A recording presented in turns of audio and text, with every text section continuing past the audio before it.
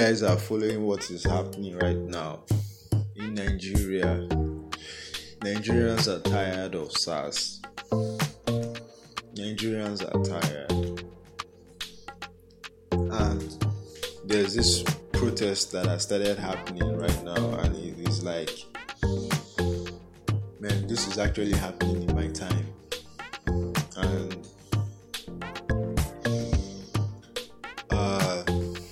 a lot of celebrities are coming out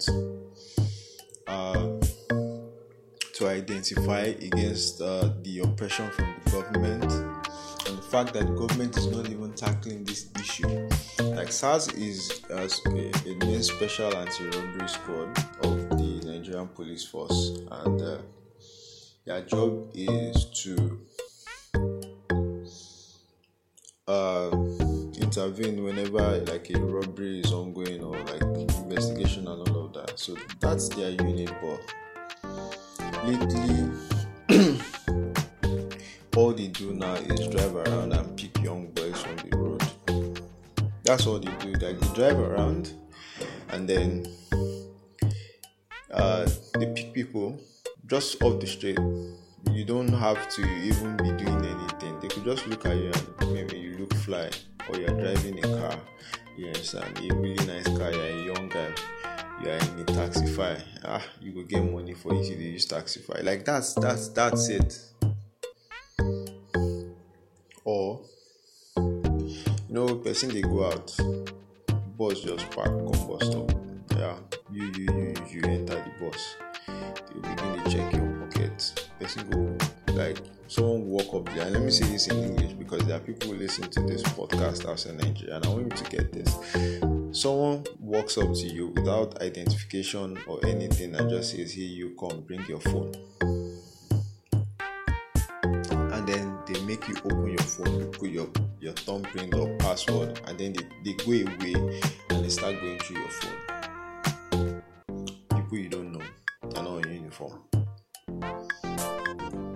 They are not in any official vehicle.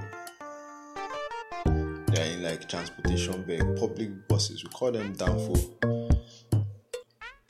And then these guys are going through your WhatsApp. They are going through your messages. They are going through your images on your phone. If you have nudes, man, they are all up in it. They are searching for keywords like trade, Bitcoin, and all of that. They go to your banking apps, they check how much you have left in your balance you have in your account. That is what is happening in Nigeria right now.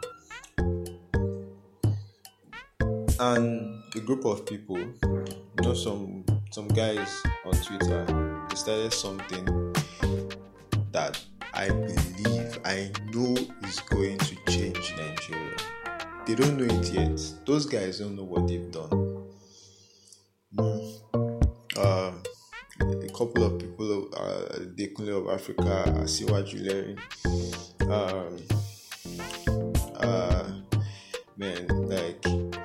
Danny Walter, and there's this chick among them, Vino. Like, man, that girl is badass. And these people are not, of course, I would like to think they are afraid because like there is no person who fear for their life, but they are ready to put their lives on the line. And these are soldiers. This is what soldiers do.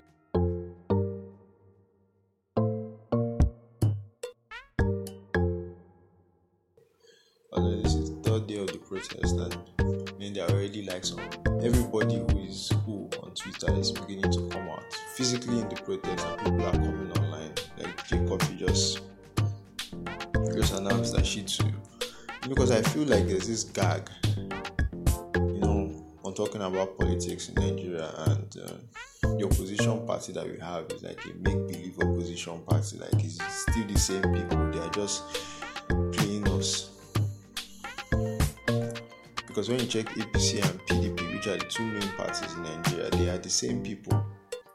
Whoever is in APC has been in PDP before, and people in PDP have been with APC. So it's kind of like just this big game. Let's just make people think think that okay, they are getting a new government in power, so they decamp and then they come back again in power, and they look like they are fighting in public, but in private APC is paying PDP, and when it's PDP's turn, they are paying APC, because there is really no difference.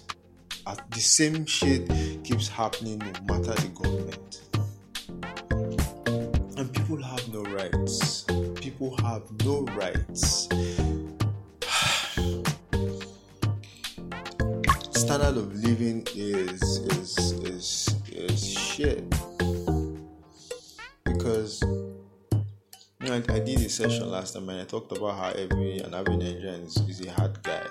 Understand? People live with depression and PTSD, and they are expected to be bold and not to collapse. See, any of these people really watch for Yankee, any of these guys, if they come and become a Nigerian citizen and you live a life of a Nigerian, you will commit suicide. Life. If somebody comes from another country to come and become a Nigerian from bed, and you will commit suicide. Like, you've grown up somewhere and come and stay in Nigeria, become a Nigerian citizen, go through what Nigerians go through, you kill yourself. First of all, talk about imagine being in traffic for 7 hours every day.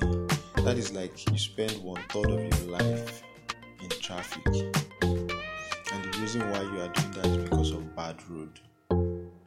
That's just the reason.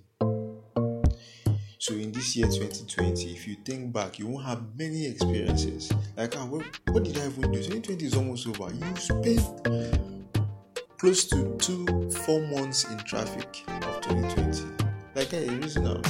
You're leaving your house in the morning, it takes you 3 hours to get to where you're going, and you're coming back, you're spending 4 hours in the evening and all of that. Add that 7 hours every day. Come on. 24 hours a day, you spend 7 in traffic. That means in a whole year, you spent months in traffic. Just sitting down because of bad road.